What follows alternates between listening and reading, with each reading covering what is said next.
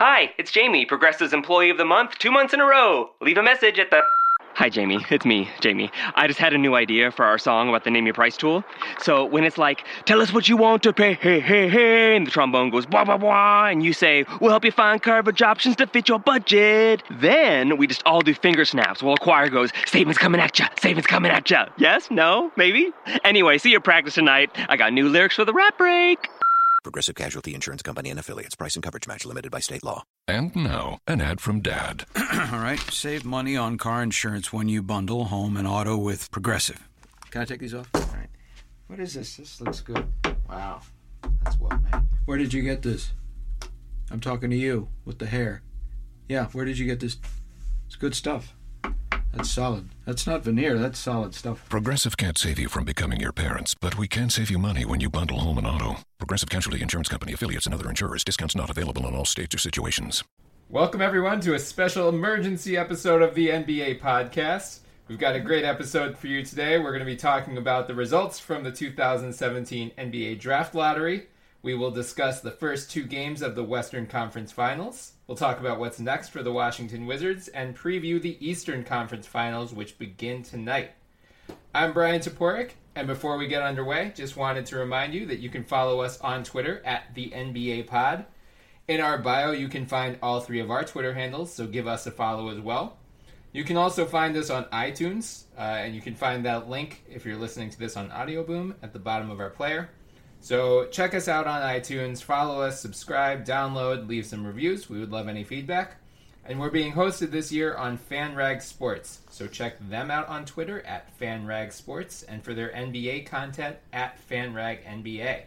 Going to have a lot of good draft coverage coming up especially, as well as... At ACE, we believe there's nothing better than helping kids. That's why we've been proud to support Children's Miracle Network hospitals for over 25 years. This Friday through Sunday, get our 5-gallon bucket and 20% off almost anything that fits inside when you donate $5 to support Children's Miracle Network hospitals. And like ACE, CMN hospitals are local, so the money you donate helps kids near you. ACE is the place with the helpful hardware, folks. Offer valid at participating stores on regular price merchandise only. Additional conditions and exclusions apply. See store for details.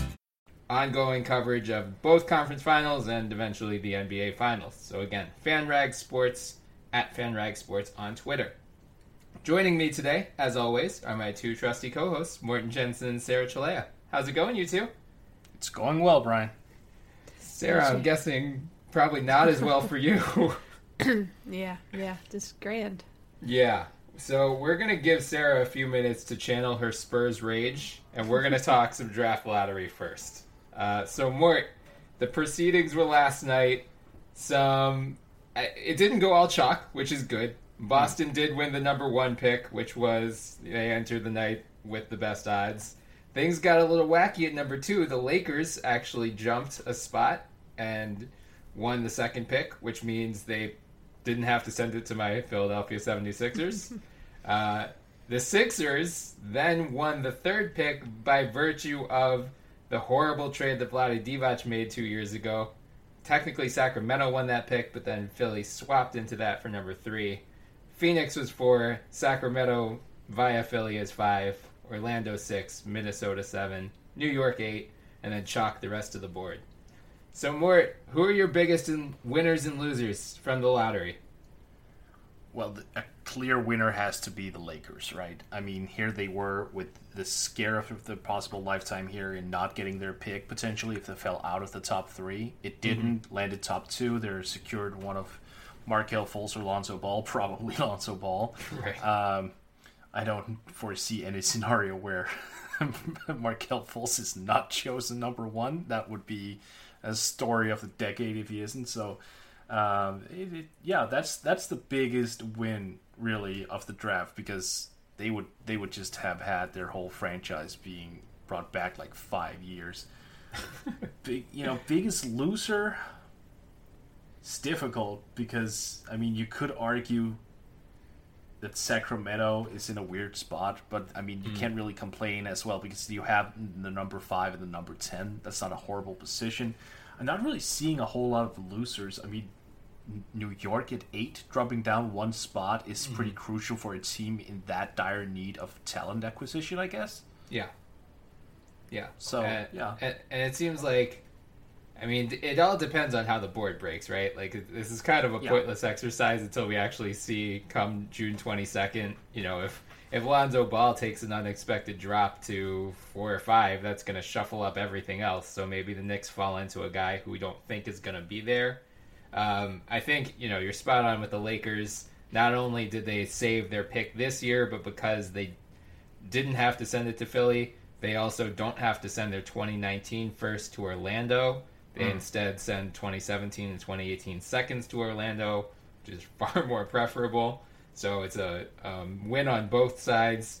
Also worth noting, Philly now has the Lakers' unprotected 2018 first. So if the Lakers suck next year, the Sixers could be in the same position that Boston was this year. Just worth keeping in mind. So for that reason, I'm picking Sam Hinkie as a huge winner, just because. Oh yeah.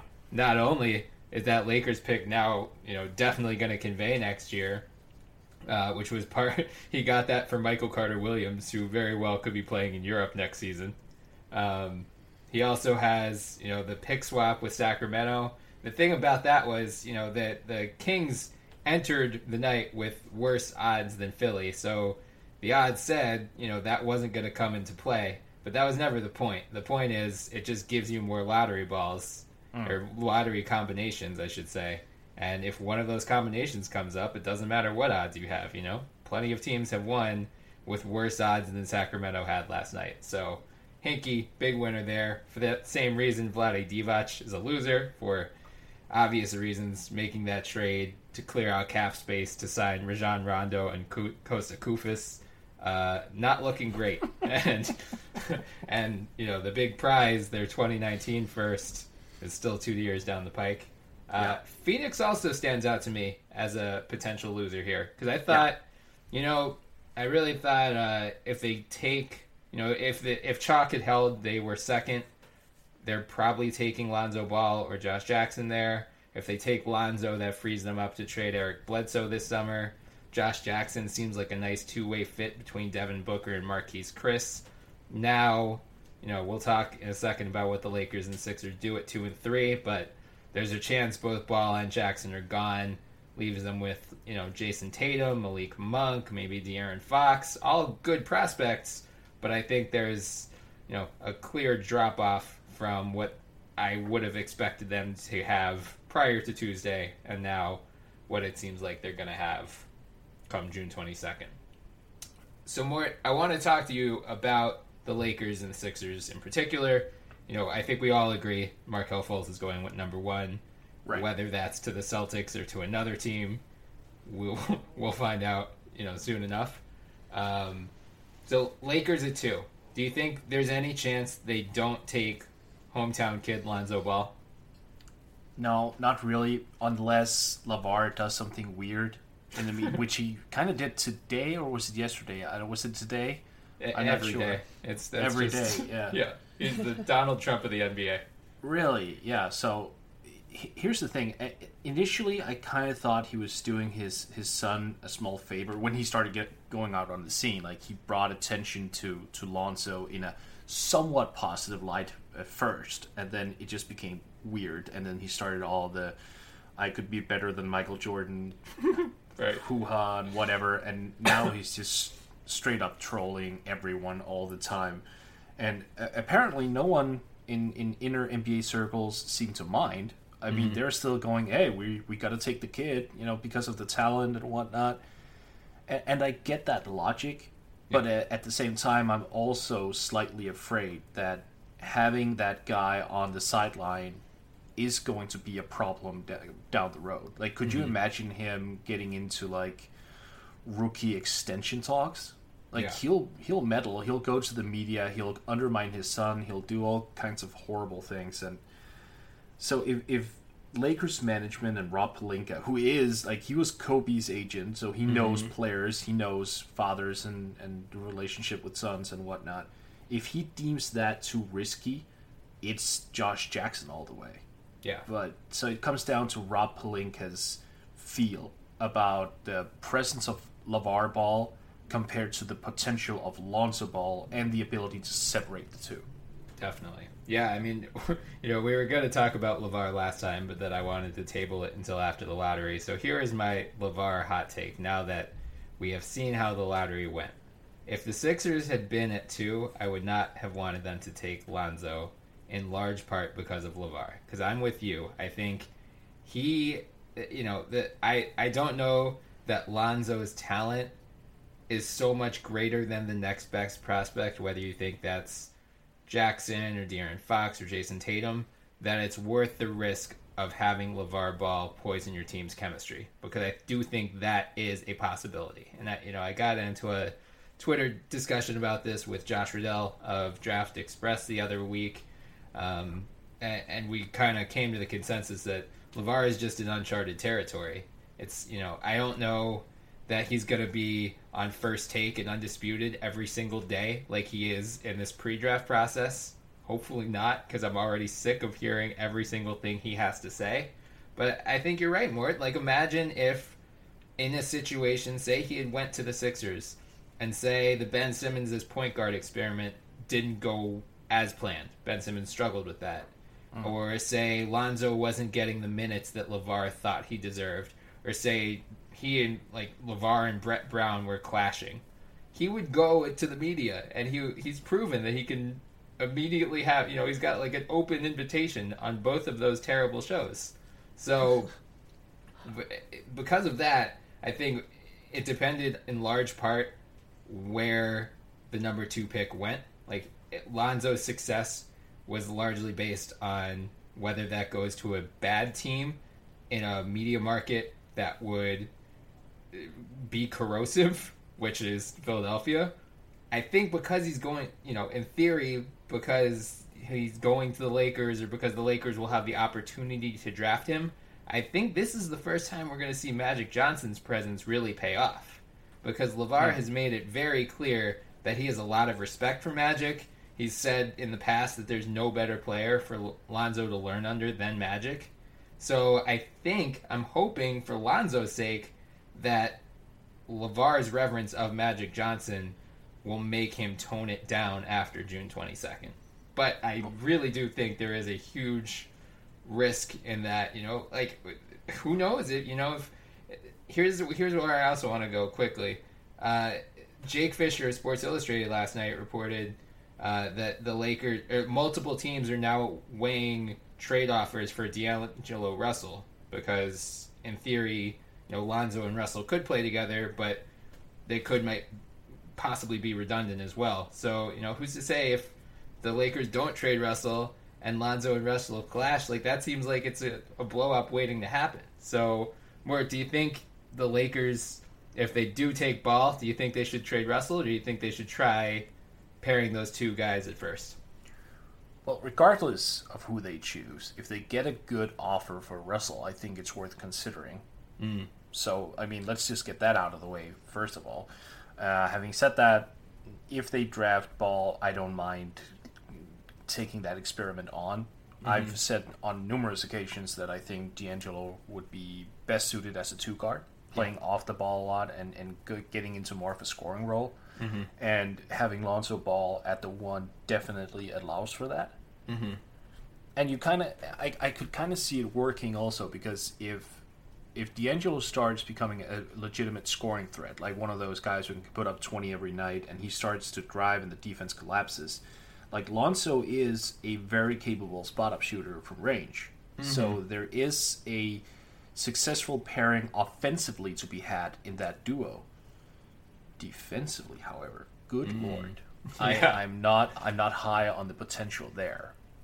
It's a good point. But no, I would still run it out and then see if they could somehow become better defenders, or you could get some guys in who could help them out in that area. Okay. So we're also going to have plenty of draft analysis in the coming weeks. We're hoping to have a couple draft experts on, so we'll talk much more about Lonzo and the Lakers and what to do at number 2. Before we move on, Sixers at 3. Let's assume Lonzo goes 2, Markelle goes 1. What do you think the Sixers' best course of action is at 3?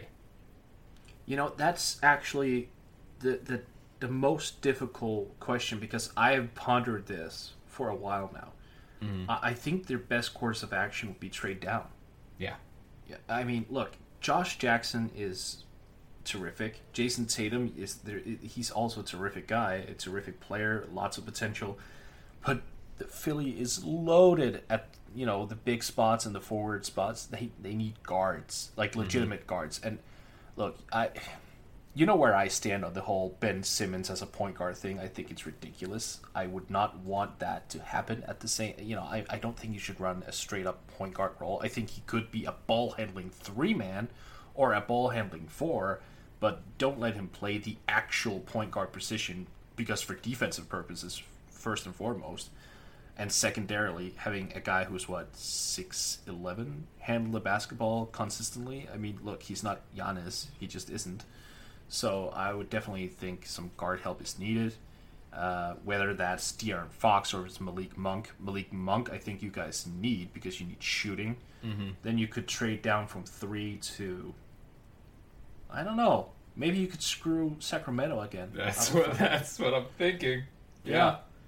Just move down 2 slots. That'd right. be cool.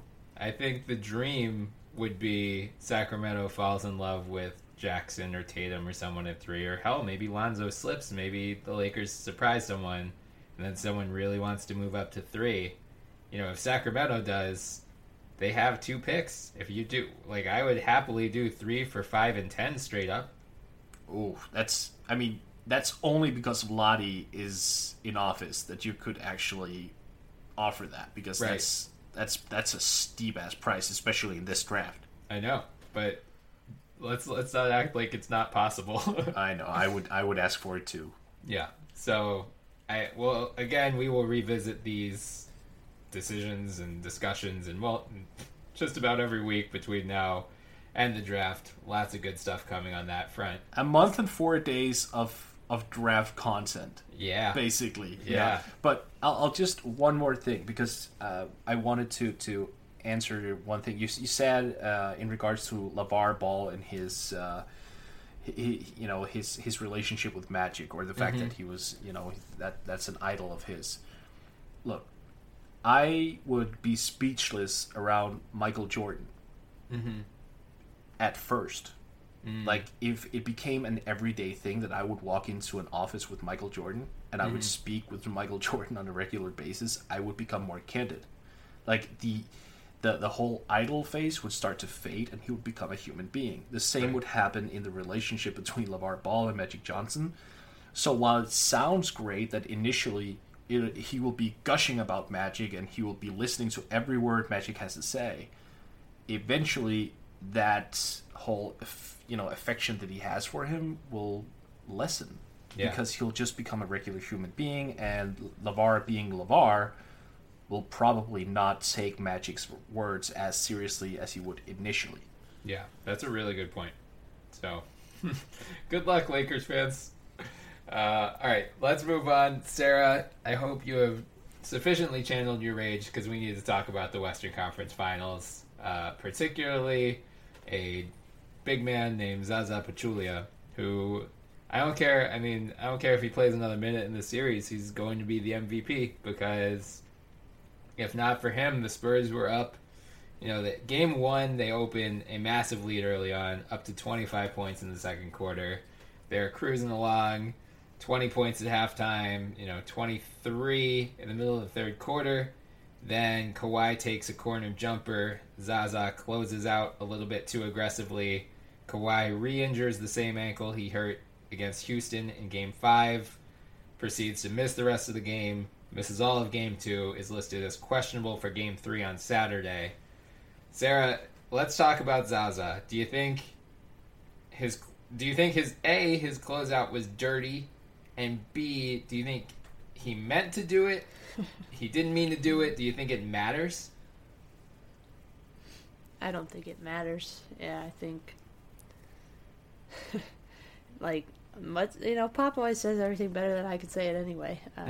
Much like he said, it was all identified by the league, these closeouts years ago, and people want to bring out that it was with a Spur. That's fine. Bring up the history, but the point is, it was identified as dangerous and reckless then. It was outlawed then. People know about it. It's not something where it's like, had no idea. that this could happen. People know, so that makes it even worse. But I said on Twitter, I'll say the same thing now.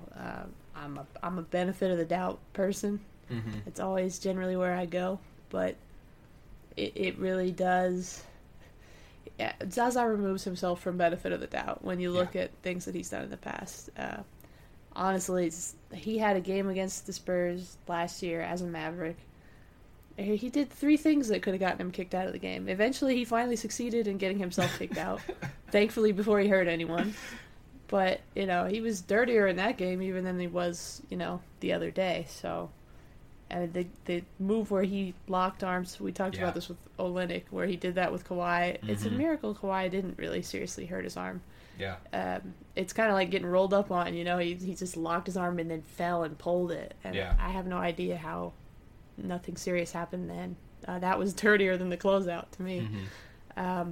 But that kind of stuff is what makes you think, okay, he's not out there just playing hard, like he says. Right. It's more than that. Yeah. Yeah, I like Pop's quote about, he's asking well, in manslaughter, if you get tried for manslaughter in Texas, does intent matter? No, you're still charged with a crime and you're going to jail. So that's where, it sounds like that's where most Spurs fans are at the moment. I have to ask this, and you can give me a Pop response if you deem it necessary. Had Kawhi not gone down in Game 1, do you think the Spurs win that game? It's hard to argue otherwise. I mean, we'll never know for sure. We've certainly seen the Warriors come back. They're capable of it from being down by a lot, but they didn't with Kawhi in the game. They barely won as it is, 2-point victory. It's just the dumb luck of, the Spurs did not play well to finish that game without Kawhi by any stretch. They certainly could have played a little better. The turnovers, my God, some of the offensive rebounds they gave up. But in some ways it feels like Game 6, the dreaded Game 6 in 2013, was like any one of those little things goes their way. There were so many mistakes. If they cut one of them, they still find a way to win. So it's just deeply upsetting because they had that one, and they could very easily be 1-1 right now. And we all know what a huge difference that is than being down 0-2 in a series, especially to the Warriors. Yeah. So let's now turn to Game 2. Frankly, there's not much to talk about. Kawhi missed the game. The Spurs get blown out by 36. After the game, Pop basically called out the entire team. Seemed like he honed a lot of focus on LaMarcus Aldridge, who looked strangely passive in Game 2. You would expect a little bit, more force from him since Kawhi was out, since they needed a leading scorer not named Kawhi Leonard.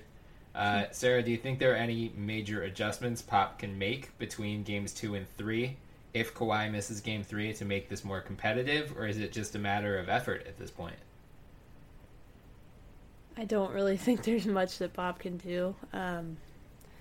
Try not to have... It's funny because he just doesn't have a lot of options. Because I'm sure many Spurs fans watching the games, you'll see a few mistakes by, Powell and or LaMarcus. It's just like, get him off the floor. Just take him out. Right. But it's like, who's he putting in? We only have so many bigs. There's David Lee over there. There's Dedmon over there. But there's no miracle. There's no answer. Right. Try not to get Powell caught up in so many pick and rolls. Powell's a smart man. I don't know why he's still sagging way the hell off those Steph Curry pick and rolls, man. But it's just not clicking. I know he's not that fleet of foot, so maybe that's why it's happening. But I still feel like he could be closer. I don't know. Try to clean that up, but it hasn't happened yet, so I don't have a lot of hope.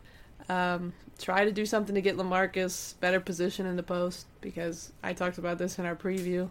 He can't just set up way outside the box or out on the wing, which is where he is half the time, and try to bang with Draymond or whoever. It isn't going to work. We saw him be successful in the first half of Game 1, rim running, getting deep position, high-low, but there's just not a lot, especially if Kawhi's not on the floor, like you said. He makes the game easier for everybody else. He has the gravity. There's nothing else that's going to make up for that. Yeah. So I'm glad you brought up that gravity point, because I saw you and Coach Nick of B-Ball Breakdown were getting into a little Twitter spat last night. You know, Nick said basically, look, Jonathan Simmons has, you know, as many points as Kawhi did in the first half. He's replaced Kawhi, but the rest of the Spurs need to step up. And you were like, well, yeah, on a points per, you know, points basis, yes, but Kawhi, you know, the offense runs through him basically. So, I mean, do you think, is it just a matter of, like, without Kawhi and now without Tony Parker, they just don't have the creators to, you know, especially against Golden State's defense? Yeah, I mean, that's kind of the main issue with the team. And they're thin when they're at full strength as far as creators and playmakers. They're down their top two now. So they only really have three. Right. They're down the top two. They got, what you think Manu's going to create for everybody in his 20 minutes per game? Right. 39-year-old Manu, it's not going to happen. You know, he can't be responsible for every bit of the offense. That's the thing. You know, Coach Nick, I know he's better than that. I know he knows better than that. It's just a preposterous thing to say. Is you know, the John has just replaced Kawhi's offense. Points, fine. Maybe I'm being too militant about semantics, basically. Maybe he meant points, but he said offense. Right. And there's no way. You can't say it's just everybody else has to get their rhythm going. Everyone else is struggling. No, I wonder why. because Kawhi's not there to make the game easier for everybody. Right. I mean, they just don't have that. And you're asking them to make it up now on the fly against the second best defense in the league. Really, arguably the best defense in the league. It's too tall a task. And that's why, you know, when people drop the stats about, oh, they're 8-1 without Kawhi, without any context. Again, preposterous. Because, oh, okay, sure, they are. But, you know, yeah, they could survive a game or two here and there throughout the regular season without Kawhi. The thing is, you know, you're ignoring the fact that Pop often handpicks those games. I mean, look at the games he missed. Portland, Phoenix, Memphis, Brooklyn, Sacramento. Yeah, they could survive these games every now and then, especially if they also have Tony. It's just, you know, they're overextended right now. Like we said, they don't have the playmakers. That's not what Patty does. Mm-hmm. You know, he's really good off the ball. He's improved as a pick and roll guy, but there's just not him. John's not going to take you off the dribble very often. He's got speed. He's got a pretty nice crossover, a spin move that he'll pull out every now and then. But he's better, and I think Jesse Blanchard has made this point too, he's better kind of attacking a defense that is already off balance. Mm-hmm. He's not going to get guys off balance with his own handle that much. Mm-hmm. They just don't have those guys right now. So it's gonna be really not fun to watch, just like last night. Right. Was really not fun to watch if Kawhi can't come back. And it might not be fun with Kawhi, but you know, right. They sure put up a hell of a fight. Like we said, I've never gone into a series with probably lower expectations before. And so I thought, well, the good thing is maybe if they lose it won't hurt then. But then they came out with that performance and you thought, wow. And then it was all snatched away so quickly. Right. So it still hurt. Yep. Yeah. Oh, yeah. Man. I'm glad, you and Jesse and Mort, you too. All three of you have been harping on the point, like, yeah, Kawhi didn't have the assist numbers of a Harden or a Westbrook, and that was the big red flag against him in the MVP debate. But I think this series is proving just how valuable he is, because I mean, the CBS Sports had they were circulating a stat. It was like the Spurs had a 23-point lead when Kawhi went out, and then the Warriors outscored them by 25 points in a quarter and a half when Kawhi got hurt in Game 1. So there you go. Mort, do you have anything to say to Sarah to cheer her up about this, or is it time to just start focusing on next year already? The good news is that Draft Express has San Antonio picking Jawan Evans, which is necessary. Let's just put it that way. That sounds right. Yeah, I'm sorry, but yeah, this series is just it's not gonna work out. And honestly, I don't think Kawhi should play for the rest of the series. There's really no point. Yeah. Pop was he was talking about this. By the way, like, Pop just sneaked in like a Bosch bomb, just a pop bomb in his interview, because he said that Tim was actually healthy back in 2000 in the Phoenix series, but they decided that he shouldn't play, like, to prolong his career and not put him in jeopardy. That's a pretty big admission. Like, he was healthy, he could have played. Yeah. Really? Wow, that's... I kind of thought that was known before now, but I guess it wasn't. No, I didn't know, and I heard, like, a lot of people were like, really? Seriously, he could have played? So that was pretty wild. But yeah, I get taking a similar approach. Like, you're down 0-2 to Golden State, and you're not gonna. Well, I was just gonna say you're not gonna get. You're not gonna beat Golden State if you're down 0-2. But given that they did blow a 3-1 lead, Bring it back. I guess it's possible. No, I mean, I don't see any way this is redeemable, this series. So Kawhi should just take the summer, get his foot right, get his angle right, and come back even better if that's even humanly possible. So the only comfort I can provide is you have arguably the best player in the league. There you go. Take rejoice in that. I will take that. Yeah. Yeah, all right. Well, sorry we couldn't cheer you up more, Sarah, but you do still have Kawhi Leonard, and you can start beefing up. You're going to be our late first-round expert this year, because Mort and I have teams that suck way worse than yours. I do? Oh, right. Mort, you got to decide on a team by draft night. I'm mandating it. Oh, that's a hell of a pressure. Okay, fine. All right, let's move over to the Eastern Conference. Boston, Washington, we need to wrap that series up. Game 7 will officially be known as the Kelly Olynyk game. Out of nowhere, the dude goes out to shoot 26 points on 10 of 14 shooting. Bradley Beal had a career-high 38, despite not playing all that well in the first half, but John Wall seemingly ran out of gas. Only 18 points on 8 of 23 shooting. So Mort, we'll talk about Boston in a minute when we preview the Eastern Conference Finals. Let's focus on Washington, because they face some pretty interesting decisions this summer, starting with none other than Georgetown owns Otto Porter. What do you think they have to do with Otto? Do you think do they have any choice but to match whatever offer he receives, including a max? Nope. Just gotta max him. They have to. But look, I think in this new financial climate, I don't think any team would be interested in maxing out like Otto Porter and Kentavious Caldwell-Pope, those guys. Like, if someone does, obviously you'll have to deal with it. But given how much salaries have increased or will increase, and that you don't really know the future of the business. I mean, you look at ESPN, who is just dropping money left and right, so you don't know if you're going to get a similar TV deal down the road. I think teams will be more cautious throwing that big amounts of money, restricted free agents away. But either way, you would have to match it. Like, Otto Porter is a huge key to that team. But what really pisses me off if I'm Washington is that I handed Jan Mahimi those $64 million. Yes. Yeah. That did not look good in this series. Yeah, I mean, I'm with you on the Otto note. Mostly because they just don't have the cap space to do anything. You're not going to replace Otto.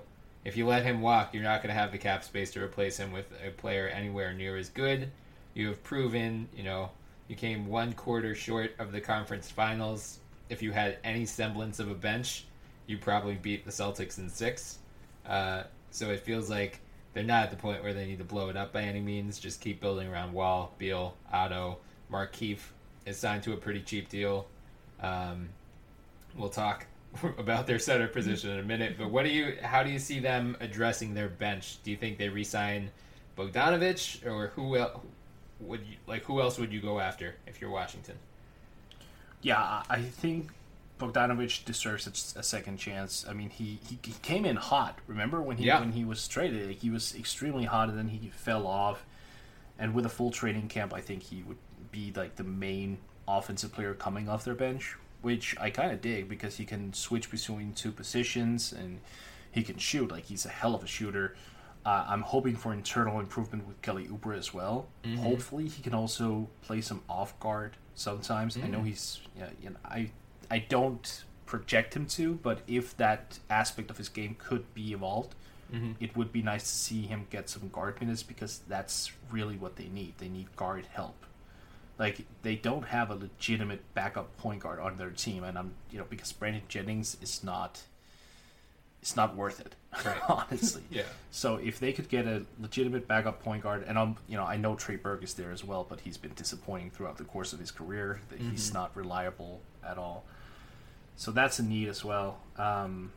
And I guess some more stability at the center position. I mean, Jan Mahimi, as I just touched upon, he's not the answer. Marcin Gortat is getting older. So maybe at the end of the day, you actually start playing, ridiculously small. Like, at times go with Markieff at the 5, Otto at the 4, Bogdanovic at the 3, and then Beal and Wall. I could see that. Yeah, so let's talk about their center spot for a second, because after they lost Game 7, Marcin Gortat, he had some interesting comments. He basically said he's going to meet with his agent and determine if the Wizards are the right fit, quote-unquote, going forward. Sarah, what do you make of that? I mean, Gortat is signed through 2018-2019, so he still has 2 more years on his deal. It's not like he can walk as a free agent this summer, but if you're the Wizards, are you nervous about Gortat seemingly being unhappy with what's going on? As you said, I'm not sure how much he can do right. about being unhappy, but yeah, it was strange. I was surprised to see that. There's just like no warning signs, really. Or maybe there have been and I just missed them. But, I do think back to all the funeral stuff that's going on and the dressing in black. And I do remember Gortat just kind of being like, I don't have anything to do with this. I'm just grudgingly going along with this. I don't know. Maybe he doesn't feel like he fits. And I'm sure it probably had more to do with touches or shot volume or something. But without him really elaborating, it's hard to say what's going on there. I do remember, I've always liked Gortat because he's got an awesome nickname, the Polish Hammer. Yep. And he's got a great tattoo to go with it. It's like the Thor hammer, which I won't try to pronounce. I'll screw it up. Thank you. There I knew Morton would have my back we on have that a Dane. Good work. Yeah, so he's just got a great personality. I remember him being quoted in that lovely, beautiful game Spurs video, talking about how they run offense and it's like listening to Mozart. I think Gortat just wants to be a Spur. So. Clearly, that's his plan. I would be happy to have him come on over. Pau Rather Gasol. him than Pau. I have to take a pay cut. Yeah. I was gonna say Pau Gasol for Gortat, who says no. Gortat still has one of my favorite NBA stories of all time. He was signed to Reebok back in the day, and he has this Air Jordan tattoo on his calf, and Reebok was like, you should wear high socks to cover that up. And Gortat, being as loyal as he was to his childhood idol, was like, nope, drop me from the brand, I don't care. So that was just his response, like, no, I'm not gonna wear low socks. I'm just going to give up my shoe deal with you guys so I can have my tattoo visible during NBA games. That's some serious loyalty right there. I'll always cherish that one. The Wizards fans could only hope he shows such loyalty to the Wizards. Doubtful. Yeah, I know. Well, I mean, we said last summer when they signed Mahimi to that deal, it seemed like Gortat had one foot out the door basically, and then Mahimi got hurt and they had to keep Gortat, but if once they solve the Otto Porter conundrum, they're probably going to be well over the salary cap. So, I mean, they could even be in luxury tax territory depending on how much he gets and how much they spend on other bench players. So, that seems like a spot they're probably going to address this summer. I'm guessing they trade either Gortat or Mahimi. But we will see what happens with the Wizards. It's going to be a fun offseason for them. Can you even trade Mahimi, though? Probably not, so that's why I'm guessing they trade Gortat. Yeah. And then they have to roll with Mahimi as their starting center next year. Ugh. Get pumped, Wizards fans. All right, let's move to the Eastern Conference Finals. We briefly touched on this last week, but now we actually officially know the Boston Celtics will be facing the Cleveland Cavaliers. It starts tonight in Boston, which caught me off guard for some reason. Like, I totally forgot Boston was the number 1 seed because everyone is picking against them. All right, so, I mean, keys to the series. The first is the most obvious. Mort, how does Boston slow down LeBron James? Well, you get a gun. Yeah. Oh my god. I'm not Shoot sure. him in the calf. Yeah. Yeah. And then when that doesn't work, you shoot him twice in the torso. When that doesn't work, yeah. And then we can go on and on and on. Look, you don't. Yeah, I mean, you put Jay Crowder on him, you rotate Jaylen Brown upon him, but and you play physical, and then you sacrifice whatever offensive production Jaylen Brown will otherwise provide. Like, seriously, that Brad Stevens should go to both Jay Crowder and Jaylen Brown, honestly, and tell those guys it doesn't matter if you score 1 freaking point this series. Like, you just stick to him like white on rice, and whatever you do, just hurt him. Like, and when I mean hurt, I don't mean physically, but like hurt his shooting percentages, hurt his drives to the basket. Make sure that everything he gets is contested heavily. And even then, he's got to get his. Yeah. The real concern here for me is Tristan Thompson. Because who do they have on that team, like in Boston, who can keep Tristan Thompson off the glass? Right. Like, let's go back to the Chicago series. Robin Lopez. Robin freaking Lopez, who is by no means a good rebounder, owned them on the glass on several occasions. Like, Tristan Thompson, that's going to be a nightmare. Yeah. I have no idea what Boston is going to do to slow down the Cavs. The only thing I can think of here is that they have to utilize Cleveland's somewhat laxing defense. And then they should, because as we've seen, Amir Johnson is back in the starting lineup for Boston. He probably shouldn't be. I would rather have someone else there who is more perimeter oriented, and then just do what they did in the Bull series. Start launching like 45 threes a game and just try to outgun them. At this point, it's their best bet. Right. Yeah. I'm glad you brought up Jaylen Brown, because Jonathan Sharks of The Ringer had a good piece on him today. Kind of like how he's basically, body-wise, he's their best option because Marcus Smart is too small and Jay Crowder just doesn't have the heft. Like, his frame is not nearly as big, but Jaylen is kind of built well enough to possibly defend LeBron. That said, the kid was playing in college a year ago. Now he's playing in the Eastern Conference Finals against the dude who's trying to defend his NBA championship. So, Godspeed. Is Marcus Smart too small, though? I mean, look, Marcus Smart guarded Paul freaking Millsap, though. Yeah. In the playoffs. So I'm like, I'm not buying that entirely. I think he could take at least a few possessions every game on LeBron and do well. Like, I'm not saying slow him down significantly well, but well enough to at least contest his shots and not give him free reins. Yeah, I think it's the same story. We've said this, I feel like, with every competitive series that LeBron James has ever been in. The key to slowing him down is just throwing different looks at him. Like, you want to throw Smart at him a couple times. You want to throw Jaylen Brown at him. You want to throw Jay Crowder at him. Maybe throw Amir Johnson. Probably doesn't have the foot speed to keep up with him.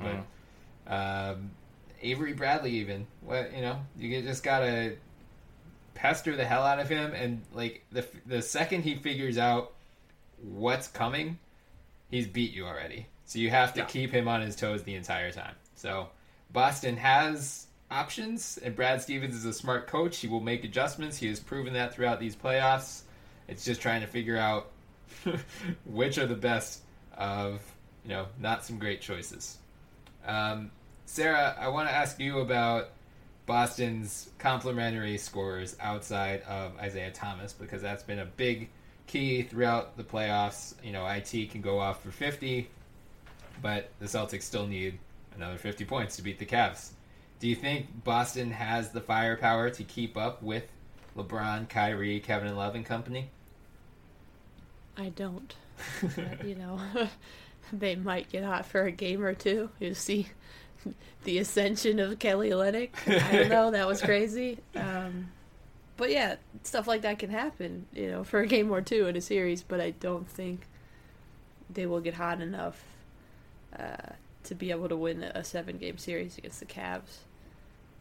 Now, their defense is pretty good, and, on the other hand, the Cavaliers' defense is not great. So, perhaps they're able to muddy it up a little bit and get it closer, and they don't have to be super hot, but we've seen so far this playoffs, the Cavs have, if not defensively, at least offensively, kind of shifted it into that next gear.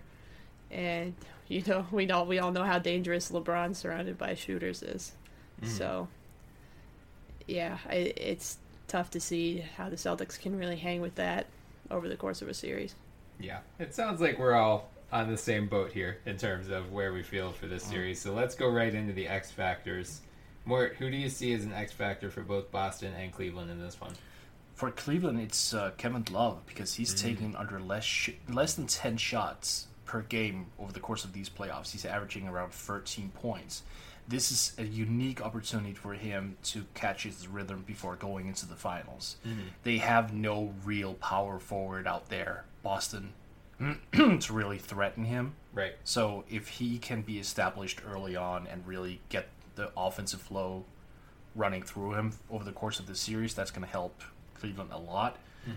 On the other end, honestly, I have no idea regarding the X factor for Boston. I don't think there's that one guy. You could argue that Al Horford needs to be hot, as he's been throughout the course of the postseason. I think he's shooting like 65% from the field in the playoffs.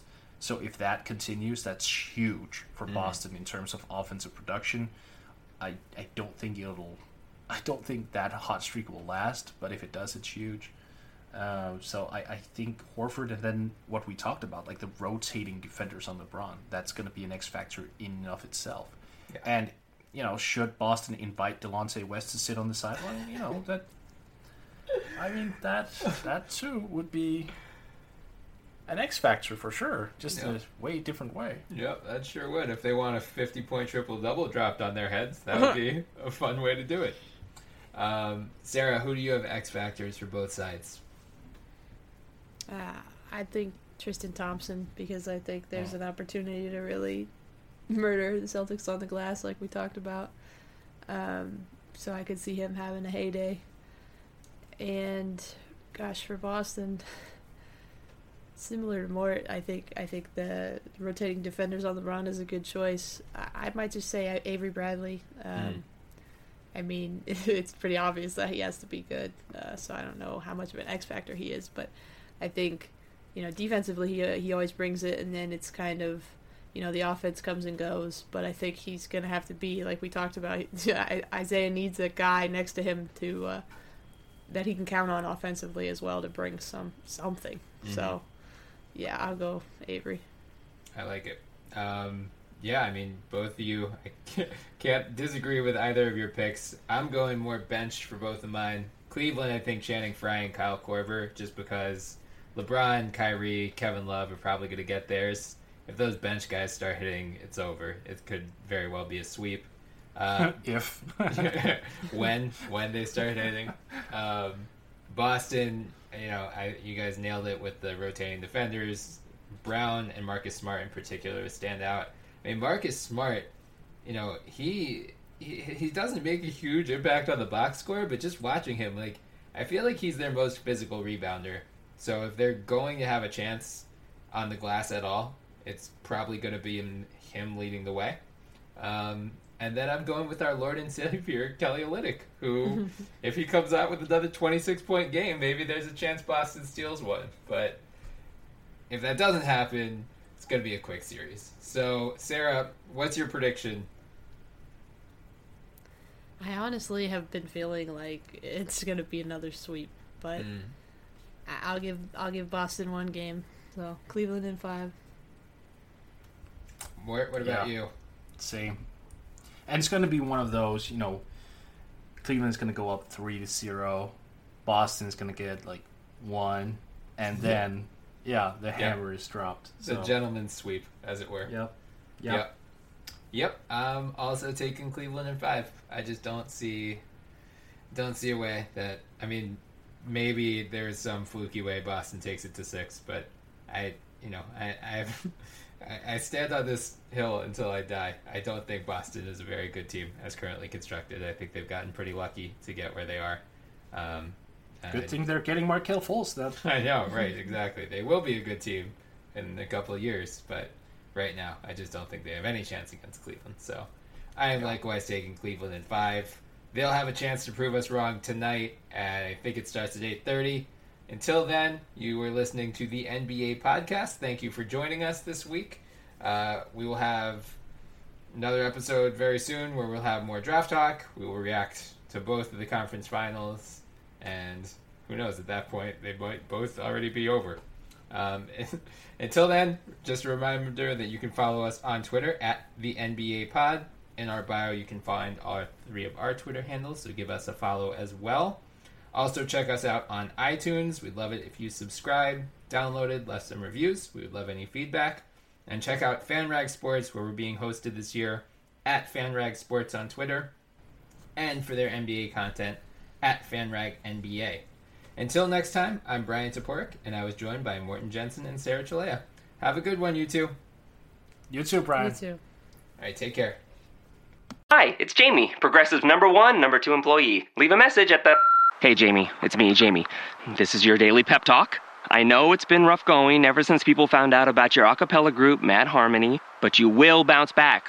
I mean, you're the guy always helping people find coverage options with the Name Your Price tool. It should be you giving me the pep talk. Now get out there, hit that high note, and take Mad Harmony all the way to nationals this year! Sorry, it's pitchy. Progressive Casualty Insurance Company and Affiliates. Price and coverage match limited by state law. And now, an ad from Dad. All right, save money on car insurance when you bundle home and auto with Progressive. Can I take these off? All right. What is this? This looks good. Wow. That's well made. Where did you get this? I'm talking to you with the hair. Yeah, where did you get this? It's good stuff. That's solid. That's not veneer. That's solid stuff. Progressive can't save you from becoming your parents, but we can save you money when you bundle home and auto. Progressive Casualty Insurance Company, affiliates, and other insurers. Discounts not available in all states or situations.